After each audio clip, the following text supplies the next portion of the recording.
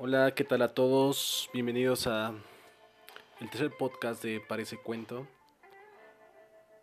Hoy un tanto improvisados porque en el plan que yo tenía cuando inicié esta serie de podcasts no era hablar de Rubem Fonseca, pero lamentablemente hoy falleció este gran escritor de la literatura latinoamericana y pues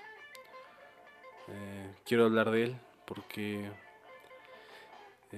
fue uno de los primeros escritores con el que me, me conecté, eh, o él me conectó a la literatura.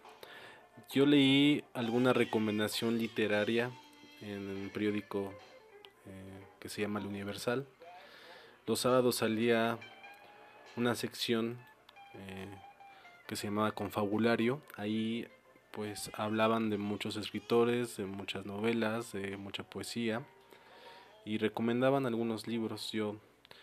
Eh, yo por esos años iba en la preparatoria y leí una reseña que le hacían a este escritor. Me pareció fantástico, ¿no? Me pareció que me había encontrado con un escritor que hablaba frontal de las cosas que sucedían, ¿no? Como deberían ser. Y, y con esa y con ese imán fui a conseguir eh, algunos libros que aún conservo y que son de mis preferidos. Si ya no he conseguido más, no es porque ya no le vea caso, sino porque quizá con ese poquito dinero que hay en mi presupuesto para comprar libros, pues a veces trato de conseguir y de conocer a muchos otros autores, porque pues te imaginarás hay muchísimo. Si solamente con los clásicos eh, uno tendría, ¿no? Hay demasiados libros, pero Rubem Fonseca eh, lo recomiendo a todo aquel que quiera acercarse a la realidad tal como es, ¿no? En ese mundo Rubén Fonseca retrata la lucha de poder, ¿no? El narcotráfico, la corrupción, la,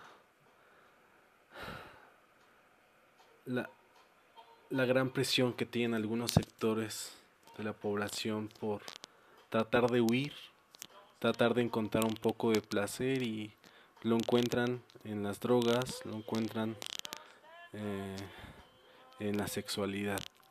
Y es aquí donde Rubén Fonseca brilla, porque sus relatos en todos encuentras mucha carga de erotismo.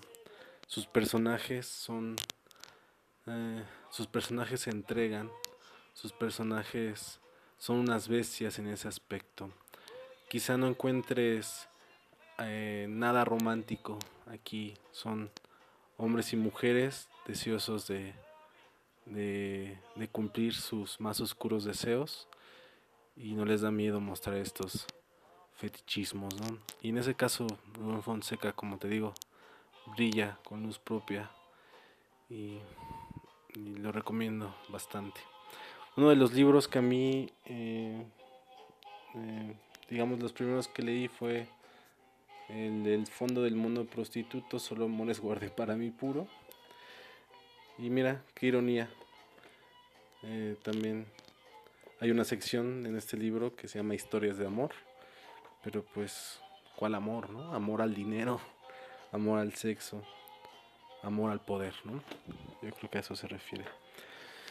Hay un personaje central en la literatura muy interesante, el famoso Mandrake, un detective que eh, así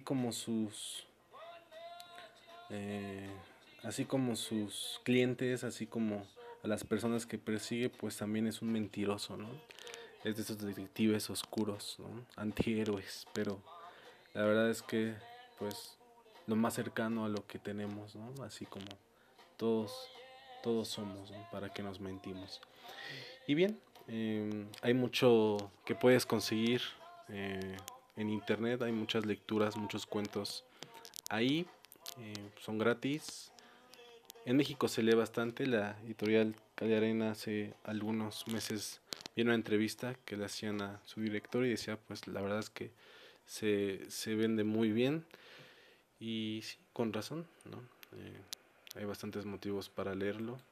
Lamentablemente te digo, muere, tenía 94 años el señor y había escrito desde muy joven.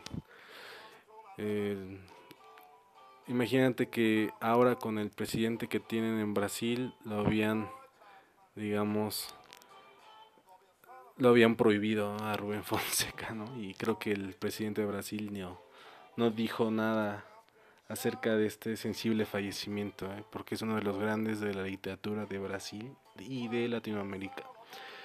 Pues muy bien, eh, pues mira, vamos a aprovechar que con este escritor podemos agrandar la explicación que en el siguiente podcast quisiera dar acerca de la cultura del sufrimiento.